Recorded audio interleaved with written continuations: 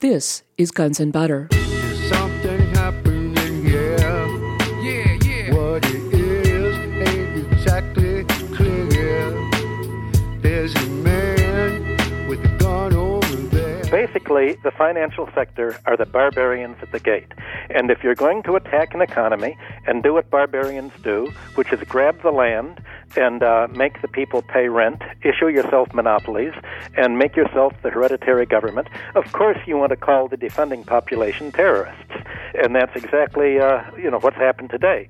When America invades a country and calls the defenders who fight back terrorists, it's very much as if the British would have called the American revolutionaries terrorists. I'm Bonnie Faulkner. Today on Guns and Butter, Dr. Michael Hudson. Today's show, The Financial Barbarians at the Gate. Dr. Hudson is a financial economist and historian. He is president of the Institute for the Study of Long-Term Economic Trend, a Wall Street financial analyst, and distinguished research professor of economics at the University of Missouri-Kansas City. His 1972 book, Super Imperialism, The Economic Strategy of American Empire, is a critique of how the United States exploited foreign economies through the IMF and World Bank.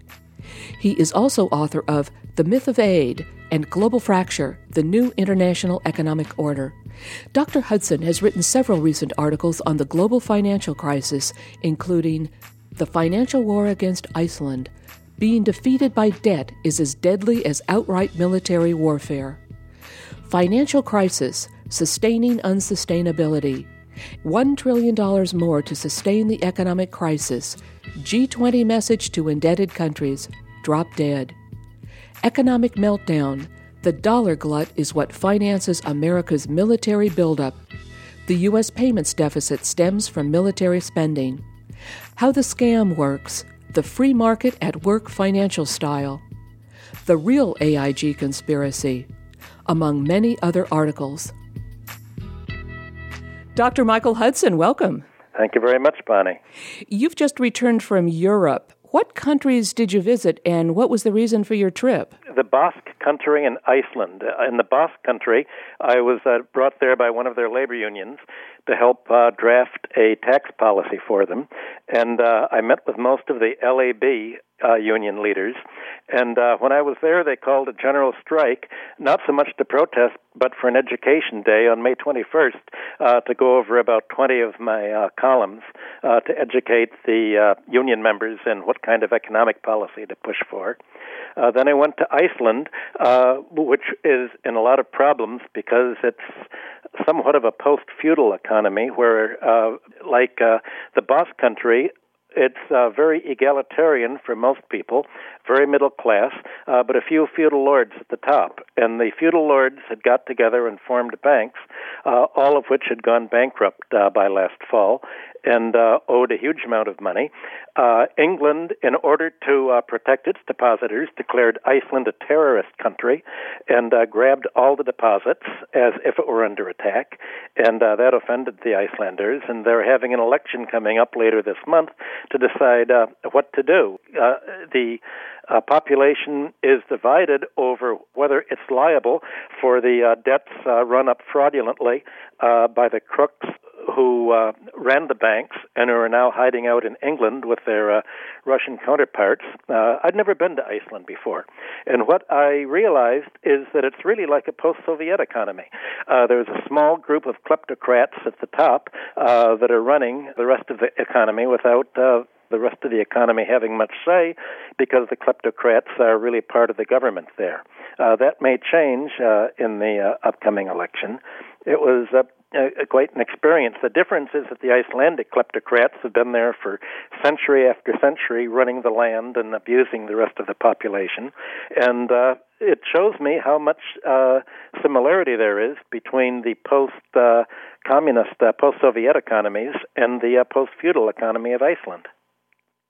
Now, you just mentioned that the British had accused Iceland of terrorism, and that reminds me of something that I read in one of your articles. something about... They didn't really accuse them of terrorism. They put them on the terrorist list. Even the British are not so corrupt. Well, they are so corrupt, but almost not so corrupt as to really believe the Icelandics are terrorists. They merely wanted an excuse to grab their money. The English are in the role of pirates. Well, what I was about to say was, in one of your articles, you have a section on neoliberals playing the terrorist card, something like that as part of their financial extraction. Could you elaborate on that? Yes. Basically, the financial sector are the barbarians at the gate. And if you're going to attack an economy and do what barbarians do, which is grab the land and make the people pay rent, issue yourself monopolies, and make yourself the hereditary government, of course you want to call the defending population terrorists. And that's exactly what's happened today. When America invades a country and calls the defenders who fight back terrorists, it's very much as if the British would have called the American revolutionaries terrorists. Britain had a terrorist list which enables it to grab whatever money or assets it wants from other countries. So when it acts as the homeland to accept the Icelandic post-feudal ruling class, and the Icelandic nobles go to England and buy the soccer team just like their Russian kleptocrat counterparts, of course England is going to call them terrorists when it grabs their money. Of course, we've spoken at length before about an upcoming depression. In your view, sort of simply put, which countries do you think will weather this coming financial storm better, the European countries or the United States? Probably the United States, because it acts in its own self-interest, and Europe acts in America's self-interest. There's no feeling of European self-interest there. As far as Europe is concerned, there's a class war of finance against labor, and the one thing that all the European politicians agree on is that they bitterly hate labor, and they want to reduce wages as much as they can. They're glad to see the recession because it's a golden opportunity to squeeze down labor's wages, and they are quite happy to see their domestic market shrivel up. America, I don't see doing that. Europe is self-destructive, and if anything, it has a death wish. Well, that's interesting that you say that because so many people point to their a social safety net. They say that it's much better than the United States. They're in better shape to weather this. As well, the United States is very anti-labor additionally. All that's true. It is true that Europe has a good public medicine at a much lower price than the United States. Unfortunately, it doesn't have many jobs for the labor force right now, and it's put much of its savings in the United States rather than developing the internal market. The European government, Europe is not a democracy. It's basically a kleptocracy, moving back as quickly as it can towards feudalism. The European Central Bank is autonomous from any control by elected representatives, and it essentially has the policy of price stability, which it construes as lowering wages by as much as possible. So the problem is that there really aren't any jobs there, and Europe would rather give away its exports for nothing except treasury bills to the United States than actually sell them to a prosperous labor force. The class war is still so vicious there, and Europe has never really emerged from feudalism. There's still an aristocracy. There's still a subservience to inherited wealth. Whenever I go to Europe, I'm so glad I'm born an American because I've never experienced here this kind of sucking up quality to wealth and to birth and heritage that you find over there. Yes, that's very interesting. Dr. Hudson, what do you think is the single most important thing for people to understand about the current economic meltdown? That it's going to get much worse financially, and that there has been no bailout of debtors at all, and that the debt problem is going to continue to deflate the economy, that employment will go down, and basically, if you want to see our future, look at what happened in Russia under Yeltsin's Russia, because the architects of Yeltsin's kleptocracy and depression are now in charge of economic policy here. Larry Summers, Geithner, the whole Clinton Rubinomics team is now in charge of our financial policy here. And they are just as right-wing as the European financial managers. They know that the game is up, and they're trying to grab as much public money as they can before people stop them from grabbing. And they're not trying to help the economy at all. They're trying to help themselves. And if you want to see a foretaste of what policies they were able to enact when they had a free hand in Russia, just look at what they did then and see whether they're going to try to do the same here. You write that the supremacy of the banks and the financial sector took thousands of years to achieve, and that allowing economies to be crippled with interest payments was unthinkable until recently. How was this financial supremacy achieved? Well, in the beginning, the first creditors in the first issue of money back in the 3rd millennium BC were the temples and the palaces of Sumer and Babylonia. And down through classical antiquity, most debts were owed to the government as taxes and user fees or tribute. If they were colonies, there was very little private banking as such, and almost no credit creation. That changed basically in the medieval period when kingdoms were formed, and they had to borrow for two reasons. One was to pay tribute to Rome, Peter's pence and other capital transfers to the papacy, and the other was for war. And it was the need for war that enabled private bankers to emulate the contract policies that the Templars and Hospitallers and other church orders had developed in the 12th and 13th century to finance the Crusades.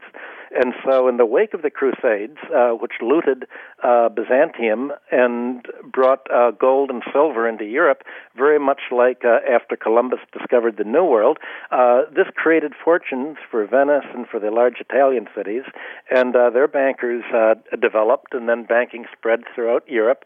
And the idea of public debts, mainly war debts, came into being. These were completely lacking in antiquity. There was no concept of running into debt. All governments financed themselves on a pay-as-you-go basis. Sometimes palaces would borrow from temples, but the palaces and temples together were public institutions. There was no credit creation, and especially no free credit creation as a private monopoly to lend money to governments and extract interest that would be backed by taxes. All that is in the last few hundred years. And even as it developed, there was a response by the population at large that they had to prevent finance from just crushing the economy. And the laws from the 13th century down to about 1980 all favored debtors much more than creditors. The usury laws steadily lowered the interest rates. Bankruptcy laws made debtors' prisons a thing of the past and enabled individuals to wipe out their debts and start over. Truth in lending laws, regulation of the banks, and all of this sort of culminated in the 1930s after the financial system plunged the whole world into depression. Nobody really expected the financial sector to fight back and to be able to somehow convince the people that it was right to take over government, and centralized planning was all very good as long as the government did it. So the people somehow have bought the myth that a free market means a market free of government regulations, free for financial predators, free of the government to impose truth in lending, to prevent fraud, free of police over the financial sector. And in fact, even in today's Financial Times, there's a report that the U.S. government has a prosecutor and has found almost all of the banks that have been receiving the government bailouts have been acting in a fraudulent way. Not a word in the American press about this, but basically the American large financial institutions, certainly the large banks, are all crooks. Citibank, Bank of America, Countrywide, all have engaged in deliberate fraud, wholesale fraud, and corruption. And this is being noted all over Europe. It's in the European press. Not a word of it here. It's as if the financial crooks are the only thing protecting us from a government takeover, whereas in reality, the government is the only organization and institution that can protect us from fraudulent finance and protect us from the new barbarians at the gate. I'm speaking with financial economist and historian Dr. Michael Hudson. Today's show, The Financial Barbarians at the Gate. I'm Bonnie Faulkner. This is Guns and Butter. You have written that we are now emerging from a financially unique period of history. Never before have people believed that the way to get rich was by running into debt. 1980 was the turning point. What happened in 1980 to change things? Well, interest rates were 20% back in 1980. And you had Reagan come in and begin to shift taxes off property and on to labor and consumer goods. So what happened was that what used to be taxes on wealth, taxes on the upper income brackets, and taxes on real estate now being freed, and whatever the tax collector refrained from collecting was available for bidders to bid against each other and pay as interest to banks in exchange for the credit to buy property. So all of this credit came into basically the real estate market and the stock market, and interest rates came down as Alan Greenspan flooded the market with credit. Down payments were reduced from the usual 20% down to just about zero. Instead of 30-year mortgages that would be paid off over the working life of people, you had zero amortization mortgages and even negative mortgages where the banks would simply add the interest rate onto the price. And finally, the biggest banks, Citibank, Bank of America, realized that they could simply falsify records and cheat people and write mortgages that had no relationship either to the property's value or to the debtor's ability to pay, and sell them to gullible European bankers who somehow had faith in America. And so you had the largest American banks essentially become criminalized organizations and put so much money into the real estate market that everybody thought, well, gee, all we have to do is borrow money at, say, 6%, and as long as housing prices are going up by 10% a year, we don't have to put any money down. We pay the 6% to the bank, and we get a 10% rate of return. We can simply refinance the mortgage every year or two and borrow the money to pay the interest. And for almost no money down, we get a free ride on asset price inflation. And this was Alan Greenspan's neoliberal idea of wealth creation. Wealth creation had nothing to do with increasing the means of production, increasing industrial investment, agricultural investment, or building infrastructure. In fact, it was dismantling investment and downsizing firms and carving them up. But what Greenspan did was simply inflate asset prices, and people thought that they could get rich somehow by financial engineering of the balance sheet rather than actual tangible investment or the kind of expansion of industrial capitalism that one reads about in all the textbooks. You know, Dr. Hudson, you gave a very good illustration in one of your articles, I think your article on Iceland, to explain to people why asset inflation is not good. You wrote, and I think this is instructive for people to understand, it says, consider an attractively priced home. Would you rather own 100% of a home free of all debt with a market value of 100,000 euros, if free of debt, or would you rather own 60% of the same home at an inflated market value at 250,000 euros? In the second scenario, you would have 50,000 euros of surplus wealth, because obviously the price, the so-called value of it would be higher. You've got 60% times 250,000 equals 150,000 euros compared to 100,000 in the first example. So, I mean, even though you only own 60% of the house, it was still supposedly worth more.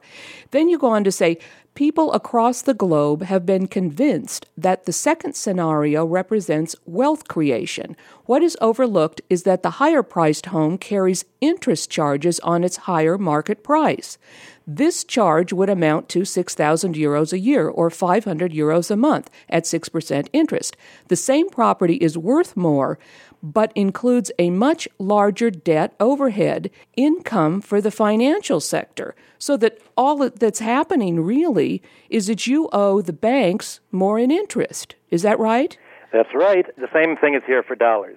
And that's the thing. The idea of buying real estate, especially if you're an investor like Donald Trump or a commercial investor, the idea is that rent is for paying interest. And basically landlords will go out, they'll look at a building, they'll calculate how much rent is available after they meet the carrying charges, and they'll pay all of this rent to the bank as interest in exchange for a loan to buy it. And they're willing to give all this income to the bank in exchange for selling it at a capital gain, because they think, well, as interest rates come down more and as the economy is inflated, I'm buying an inflation hedge and I can always sell at a capital gain. And the government encourages this. And the government encourages it in two ways. First of all, it only taxes capital gains at half the rate of earned income, wages and profit, and in fact, it doesn't collect capital gains tax at all if you just reinvest your wealth and making more and more wealth. So essentially, your gain is tax-free if you're a real estate investor. And secondly, the government lets interest charges be tax-exempt. Now, everybody in the 19th century, all the major economists since the Saint-Simonians in France, thought that the idea of industrial investment should be that banks should make loans against profit. That way, if the profits go up, the bank gets more. If there's a recession and the profit rate goes down, the bank gets less. Otherwise, you're going to have a forfeiture of property to the bankers. Instead of favoring equity investment, the financial sector has essentially bribed and financed government officials to encourage debt financing. And what that does is load the economy down with debt charges, and whatever is paid as debt is tax-exempt, so that the borrower has much more money that he can pay a banker than if he pays dividends on stock, which are paid on an after-tax basis. So there's an asymmetry in the American economy and just about all the other Western economies to favor the bankers in debt instead of favoring equity, and that's why the economies throughout the world are all collapsing under the debt burden today. Yes, and I believe this subject first came up in a few of our shows several years ago when you were explaining why cutting property taxes doesn't really benefit homeowners or even renters, because all the money that would have gone to pay taxes to the government is now extracted by the banks in interest. That's exactly right. Whatever the tax collector gives up is free to be paid for the bankers. But meanwhile, since the tax collector isn't getting the property tax anymore, it has to raise the money somewhere else. And either it taxes income, mainly labor income, or it taxes sales, so that sales taxes fall on consumers, or it borrows money from the wealthy people from whom it used to tax. So instead of taxing wealth, it now borrows from them and pays them interest. This is just the opposite of what everybody expected to see under a system of progressive taxation. Right, and I think it's something that is not obvious to people. They think if their property taxes are low, that they're getting a deal. In the short term, that's right. So they're taking a phenomenological approach. They look at the surface, and in the short term, of course, if the property tax goes up, they have to pay more. But when things even out, when market forces work, people are not going to be able to borrow as much against the free rent if there's a heavy tax. And ideally, if you had a tax system that collected all of the land rent, then people could borrow from the banks to build buildings and pay a return, but they couldn't borrow against the land's rising site value or price, and the government would have this property tax, which is now a free lunch, and it wouldn't have to levy a local income tax or local sales taxes or the other kinds of taxes that governments levy. They'd tax wealth, which is exactly what happened throughout antiquity, when by far the major tax was fell on the land, because that's where all the wealth was, and that was the only way that you could see how much wealth somebody had. So all of this that we're seeing today, this tax system, turns upside down the kind of tax philosophy that civilization has had for 4,000 years. As well, you've written that central banks swamp economies with easy credit, that is, with debt, that keeps the financial sector fat while impoverishing the increasingly indebted nation. Is this what is happening today with the bailouts? This sounds like what you've been describing. Well, yes, but not in the usual way. The bailout does create debt. The government is doing a cash-for-trash swap, where the government takes junk mortgages, many of them fraudulent, many of them about to be prosecuted for criminal felony, I believe, and has given them good government bonds, newly printed, that are going to have to pay interest by levying taxes on the population as a whole. So the banks themselves were supposed to turn around and levy debt. Essentially, what Geithner has said was the solution to an over-indebted economy is lend even more money, inflate prices even more. We've got to make housing prices higher, and lend enough money so they can pay the banks, so that the banks that have been doing all of this crooked activity can continue to collect on the credit that they've created and extract even more from the economy. So Geithner is supporting the financial sector against the rest of the economy, and Obama apparently believes that the best solution for America is to lower wages, take-home wages, and disposable income by about 20%, and give money away to his largest campaign contributors, the financial sector. You were a balance of payments economist on Wall Street for 40 years. Exactly what was it that you did? Well, for Chase Manhattan, my job was to look at third world countries and estimate how much can they afford to borrow. And the way in which I do that would, I'd say, how much can they afford to export, how much of their infrastructure can they sell off, and if they can export, say, $10 billion a year, then that will carry a loan at 5% of 20 times that. So that'd be like a $200 billion or so. And then I'd calculate what proportion of the overall foreign debt does Chase Manhattan have, and I'd say this is sort of what I believe our quota could be. Underlying that calculation was the assumption that whatever a third world country could generate over and above subsistence, all the income that normally would go to labor would go to paying the banks.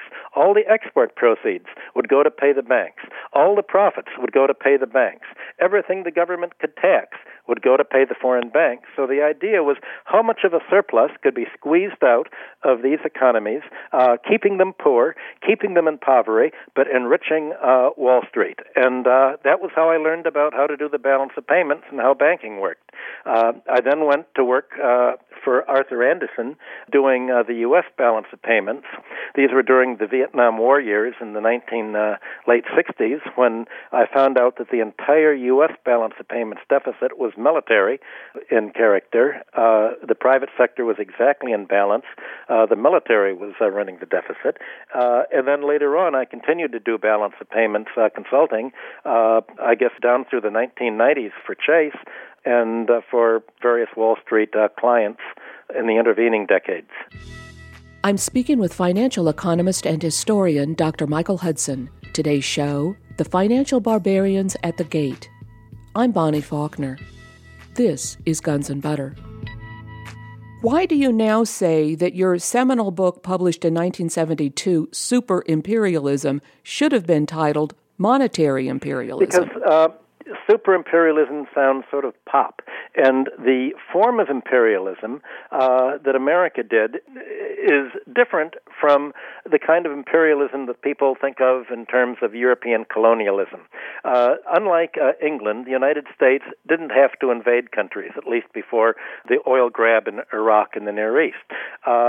It got a free ride and drained other countries by the international monetary system's workings.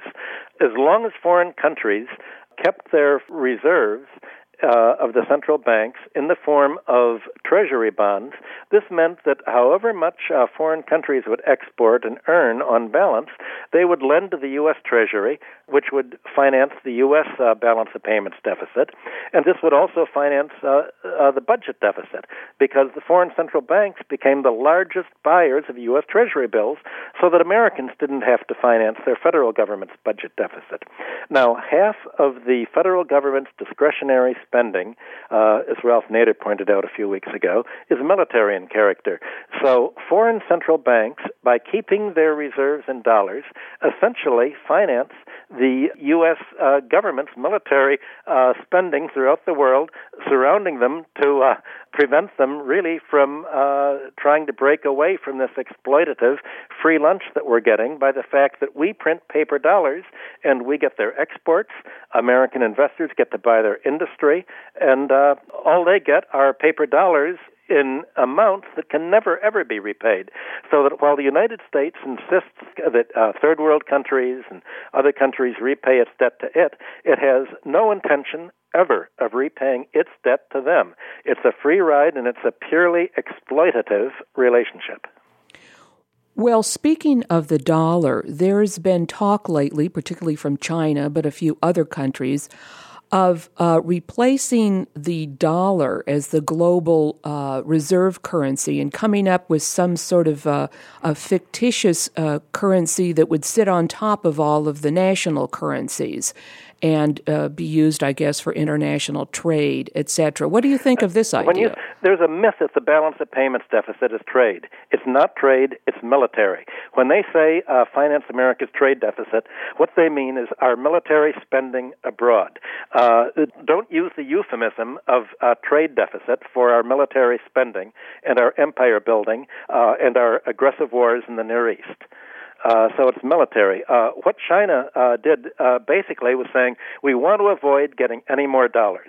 We know that America is not going to pay the $2 trillion that we have. We know that America is running a trade deficit, and it's running a military deficit as well. So that about a month ago, when Coca-Cola tried to buy China's largest fruit juice distributor for, I think, a few $1 billion, China said, no, we're not going to give away our companies for your damn paper. If we let Coca-Cola buy our fruit juice distributor for $2 billion, the local Chinese seller is going to turn this dollar inflow over to the central bank in order to get our domestic currency, the yuan. The central bank is then going to have to decide what to do with this $2 billion, and it will buy treasury bills to finance the government, to surround us with atom bombs and armies to try to invade us if we ever say, no, we don't want any more of your damn dollars. So, of course, they said no. They wanted to stop America's military aggression. And China's aim is primarily just to be left in peace without being attacked militarily. The U.S. government is threatening the whole world militarily by saying, if you do not accept our dollars, we will treat that as an act of war. And in 1974, Herman Kahn and I went down to the White House and met with the Treasury when the Treasury Secretary explained to us that they told OPEC that OPEC could charge whatever it wanted for its oil, but it had to invest all of its profits on the oil back in the United States. If it didn't, that would be an act of war, and we would kill them, and there would be a revolution. That is the new imperialism, that America will make a revolution, murder elected leaders, as it did in Chile, if they choose not to export to the United States for dollars, or if they refuse to accept dollars in exchange for their industry. This is an utterly imperialistic system. It works through the monetary system, and it is a quid without quo. It's purely a free lunch, and the U.S. government has fought any monetary reform because it wants to continue to get a free lunch, mainly because without the free lunch, it could not afford the military bases that it's putting all over the world to threaten other countries to remain in the American monetary system. Right, but what about these comments about getting rid of the dollar as the reserve currency? I read somewhere in the paper that even Geithner, the head of the Treasury, sort of slipped up and said, well, maybe they'd go for a new kind of international reserve currency, and then he retracted his statement. So are you saying that there's no way that the United States would ever agree to such a thing? There's one way the United States would agree to it, and that is if foreign central banks would take their treasury bills and essentially turn them into the IMF in exchange for what's called paper gold, which would be IMF play money. The IMF would then tear up all of the treasury bills, so the U.S. would no longer owe $4 trillion to foreign central banks. It would owe nothing to foreign banks. And instead, foreign banks would get play money to exchange this paper gold. The United States would love that. That's the only kind of alternative IMF currency it would accept. Obviously, foreign countries, the Shanghai Cooperation Organization, will not go along with this because their whole idea is to reform the monetary system to prevent America's military attack on them. Okay, so you're saying that either way it wouldn't make any difference. We're still talking about U.S. imperialism through the monetary system. That's correct. Do you think that the game is over in terms of neoliberal economic policies imposed on the rest of the world? You don't know. The government is trying to prevent any alternative from being voiced, and it has the support of the economics profession, which is almost entirely in the hands of neoliberals from the Chicago School and the Harvard Economics Department, the far right of the political spectrum. And as long as people are not informed that there is an alternative, namely classical economics, and as long as they're not taught economic history, as long as they can censor economic thought from the academic curriculum, people are not going to have any idea of what Adam Smith or Ricardo or John Stuart Mill or Henry George or Marx really wrote at all, and they'll believe that there's only one kind of economics, and that's the neoliberal, really neo-feudal economics that's taught by the Chicago School. As long as the financial sector can block a knowledge of the alternative, people will feel that there's no alternative. Is the expansion of fictitious capital, that is the FIRE sector, finance, insurance, and real estate, an inherent characteristic of capitalist development? I hear a lot about the falling rate of profit being at the root of the financialization of the economy today. Do you think this is true? And in your opinion, was it inevitable? It certainly was not inevitable. Matters didn't have to be this way, and they don't have to be this way. The financial and real estate sector basically are a legacy of the military conquests that shaped feudal Europe. The land rent is largely the legacy to a landed aristocracy that were the heirs of the military warlords and vandals who took over most of the European countries. And as I mentioned, the private banking was a legacy of the Crusades and of the war lending that shaped European kingdoms in the Middle Ages. I don't like to use the word falling rate of profit because the term itself is a Marxist term. And when Marx used it, he expected the Industrial Revolution to have more and more capital investment per unit.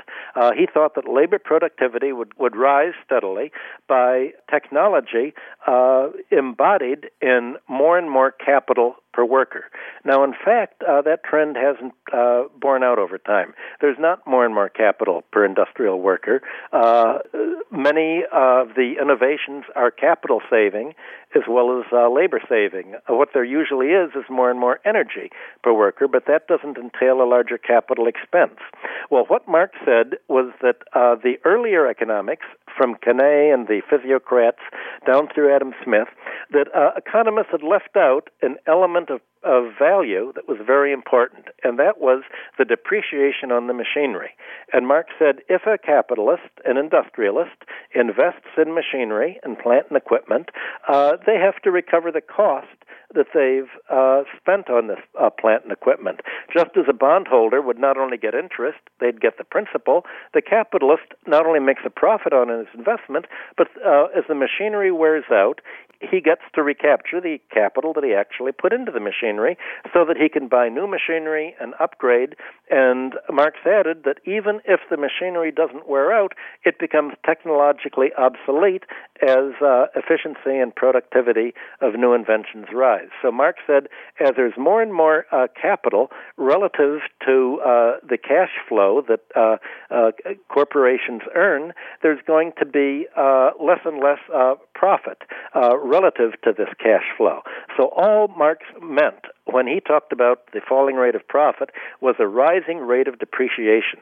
Now, I've heard many Marxists give talks over the last 4 decades, and I've never met one who understood really what depreciation was. And they think that profits fall because wages go up, and very few socialists and Marxists actually read Capital. Some do, but when I grew up, just about everybody I knew was a Marxist because of my family, and not a single socialist leader or labor leader that I knew had ever actually read Capital. But they all knew about the phrase falling rate of profit. So I don't want to use it. Today, profits are falling for quite a different reason that neither Marx nor anybody else in the 19th century could have guessed. And profits are falling because corporate raiders and ambitious conglomerate builders are borrowing the money to buy other firms, and so profits are being used to pay interest to bondholders. So cash flow is being crowded out not by payment for machinery and depreciating machinery, but by paying more and more debt service to the creditors. And that's something that nobody in the 19th century really believed would happen. They anticipated that finance was going to be a handmaiden for industrial capitalism, that it would finance capital investment, not dismantle it, downsize it, and outsource the labor force. Nobody anticipated that the financial sector would turn as perverse as it's done really in the last 3 decades. I'm speaking with financial economist and historian Dr. Michael Hudson. Today's show, The Financial Barbarians at the Gate. I'm Bonnie Faulkner. This is Guns and Butter. I'm glad that you've discussed this concept of falling rate of profit, because I always hear this bandied about, and it's never really been clear what exactly the theory is. So thank you for that. Well, Marx went over this particularly in his theories of surplus value, which originally he'd planned to make the first volume of Capital. And that itself is in 3 books. It's as long as Capital, and in fact, Engels and then Kautsky made much of the second and third volumes of Capital off the manuscript of Marx's theories of surplus value. And the first translation into English was by my own mentor, Terence McCarthy. And in his introduction to that in 1952, which he translated under the title A History of Economic Doctrines, he explains the role of depreciation and called Marx really the first modern cost accountant, because value theory is basically a theory of the necessary costs that go into producing goods and services, and Marx's theory of surplus value was the first history of economic thought that really reviewed in a critical fashion what kind of costs were socially necessary and what kind of costs were not necessary, namely rent and interest, that were the topics of the second and third books of the series of Surplus Value, and also the second and third volumes of Capital, respectively. Very few Marxists really get into the second or the third volume of Capital, but especially the third volume of Capital is where Marx gets into the fact that finance grows not as a reflection of the rate of profit, but purely autonomous mathematical laws independently of the capital process. And the danger, Marx thought, was that finance would break free of industrial capital, and rather than being industrialized, as he hoped to see, would take on a life of its own and end up stifling industrial investment. And in fact, that's exactly what's happened. Well, that's very interesting. I have here a quote from one of the articles you've written lately. It says, Marx was an optimist when it came to his expectations for how banking would evolve. He thought that industrial capitalism would be run by the industrialists with a view towards accumulating more and more physical capital to expand markets. And contra Ricardo, Marx said that there could not be a permanent crisis under industrial capitalism because capitalists would continue to make innovations and invest in cost-cutting innovations to undersell their competitors. Well, of course, this is obviously where Schumpeter got much of his ideas about innovation. And Marx believed that with industrialists influencing governments, and with governments believing that their best hope for national advance, including military advance, was going to be by building up industry, that industry and the government together would subordinate finance to serve the needs of industry. And in fact, industry is now being carved up to make short-term gains for the financial sector in a way that nobody really expected. Engels, in a footnote to the third volume of Capital, said Marx was always a follower of the French Saint-Simonian, Saint-Simon, who wanted to shift banking away from the creation of debt and credit into something much more like a mutual fund, like you had with French banking in from the 1860s and 70s, and later German industrial banking and Central Europe banking, where you had banking allied with industry much more. After World War I, and especially after World War II, because England and America basically won the war, they dismantled the German industrial banking system and replaced it with a kind of rip-off banking, especially real estate banking, that you have today with the Anglo-American banking system, not the German and later the Japanese industrial banking system. That's something that nobody in the 19th century could have anticipated, the dominance of finance over industry rather than of industrial capitalism over finance. Yes, and then you went on to say, with regard to Marx, he expected finance to become part of the industrial economy and thereby rescued from its historically predatory behavior. With regard to Marx's long-term perspective, industrial capitalism is not evolving into socialism, but into a parasitic and extractive finance capitalism. One therefore can say that the greatest tragedy to befall industrial capitalism is its failure to evolve into socialism. Instead, it is retrogressing into the neo-feudalism of debt peonage to a financial oligarchy.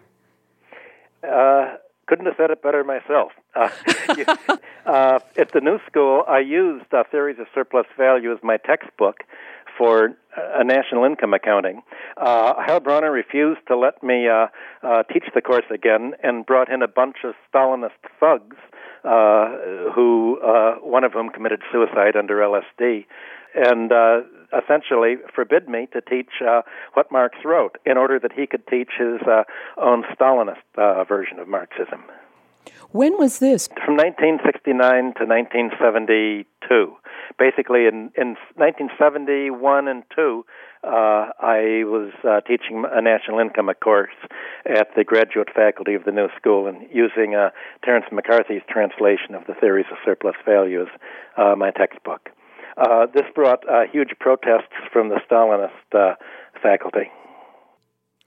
You've also written that for the oligarchy, the crisis is over. They won. They have all the money. $5 trillion is enough to create a new ruling class in America for the next century.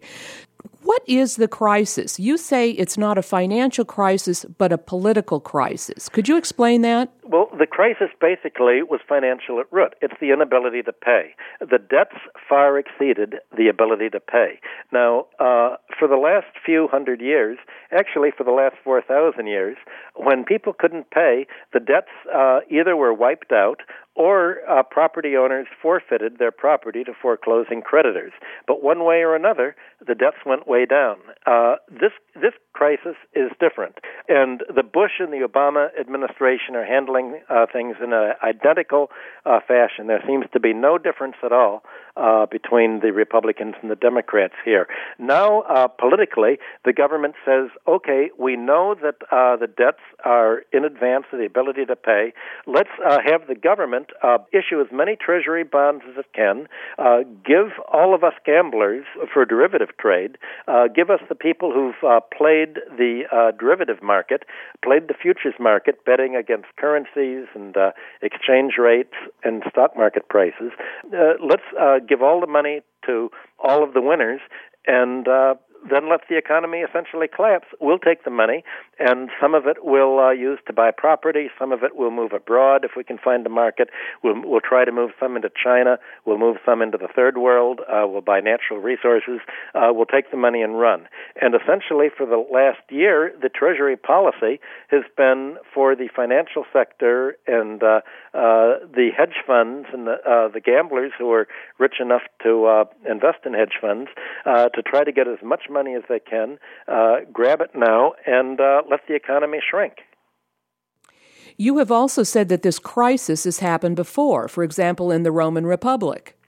Yes, in Rome, what happened was that 25% of the population was reduced to bondage or slavery and impoverished by the creditors. And if you'd lost your land to a foreclosing creditor, you had to find someone to be a patron for you, and you'd be a client of a patron, and you'd say, okay, here I am, I can fight, I'll be loyal to you, give me a plot on your land, and all I want is the ability to grow enough food to feed my family and grow enough wool to weave clothes and, to provide for us. And so you had the large creditors who made their financial fortunes would all plow their money back into the land.